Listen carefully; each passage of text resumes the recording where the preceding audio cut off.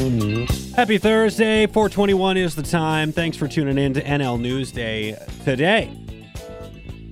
Federal Employment Minister Carla Qualtrough says it is likely that people who lose their jobs for not complying with employer COVID-19 vaccine policies will not be eligible for employment insurance. Quote, she said, it's a condition of employment that has not been met, and the employer choosing to terminate someone for the reason would make that person ineligible for EI. Now, this comment was from about 6 days ago, so maybe that advice has potentially changed. But to talk more about it, pleased to be joined by Federal Employment Minister Carla Qualtrough. Carla, thanks so much for the time.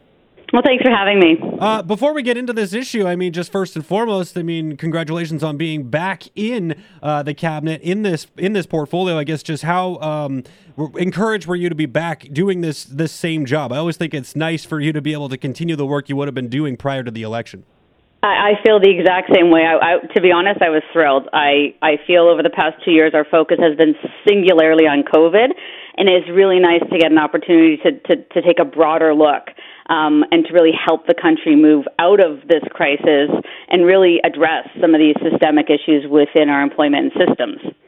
All right, well, let's get into this. Now, I was listening to that CBC piece you did, Power and Politics there, and you were speaking with the host and talking about this issue and whether or not people who are, in fact, being terminated as a result of not meeting their employment standard, which, in many employment groups are saying, you have to get a COVID-19 vaccine in order to continue working. If you're just refusing to, right? Not if you have a medical reason or an actual, potential reason why you're not getting one. If you just are refusing to get a vaccine, what is the latest, do you think, that people will be ineligible for employment insurance? Yeah, well, of course, we assess these applications on a case-by-case basis, and it's not done by me. It's done, nonpartisan bureaucrats in the EI Commission. Mm-hmm. But the law very clearly states is that if you have a clear policy and it's got clear consequences, non-compliance could lead to dismissal, and if you are dismissed, typically you're not able to access EI benefits. A fundamental principle of the EI program is that claimants must lose their employment through no fault of their own to get EI, and this would be considered someone being at fault. Now, like you said, and it's really important to point out, if you've got a medical exemption or you are not getting vaccinated for religious reasons, you always have a duty to accommodate as an employer. But absent that, as a matter of course, no, someone wouldn't be eligible for EI. Does this potentially change based on what sector you might work in? And especially as we see a lot of challenges coming through to this, I imagine it's going to make the case-by-case analysis somewhat tricky.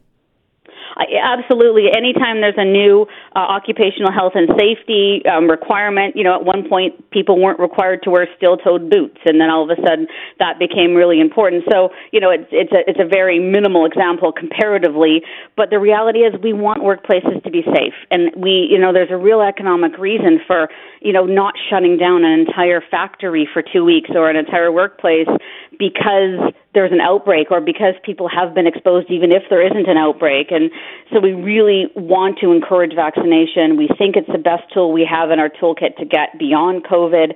And, just like we've done it at the federal level, we really encourage employers and have their backs when it comes to EI for making that policy decision. I've been having some conversations about this issue with some of my colleagues, and one of the points that's kind of been brought up to me is if someone is terminated from their job and then is ineligible for EI, they're probably going to be I don't know if I want to use the word burden, but some type of burden, I guess, on the public system in some other way, whether it be having to access other services. So maybe just having EI eligibility would make things a little bit easier instead of having to have them go through other programs. Do you have any thoughts on that particular issue?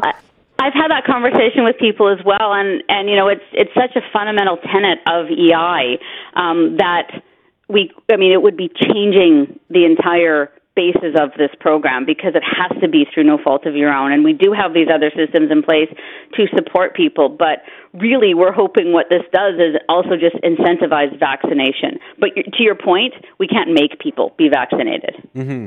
Well, I think that's always important to keep in mind. I stress that. I think everyone should get vaccinated, but no one should be forced to get vaccinated. And I guess, we'll just have to see how big of an uptake there is as a result of some of these new policies that are slowly trickling in from a number of industries across this country and different workplaces as well.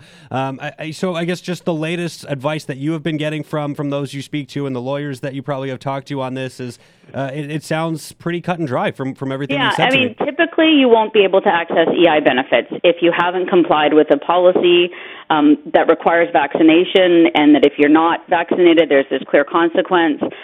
So typically, you're not going to be able to access EI. All right. Well, I think that's as clear as day for me, at least at this point in time. I'm sure you'll see some challenges to it, but I'm guessing your office is probably prepared for that. Absolutely. And we've got systems of appeals in place, and every time something like this happens, the system is challenged, and we'll see where it goes. But right now, that's what we're saying, and we're going to let the system play out.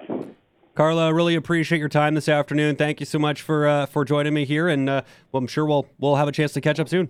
My pleasure. Nice speaking with you, Jeff. You as well. Carla Qualtrough, Federal Employment Minister, speaking to employment insurance as it relates to people who are unwilling to get vaccinated. And I think it's always really important to point out this isn't people who have medical exemptions or are refusing to get vaccinated for religious reasons. This is people who are just outright saying, I don't like this whole policy, I'm not getting one.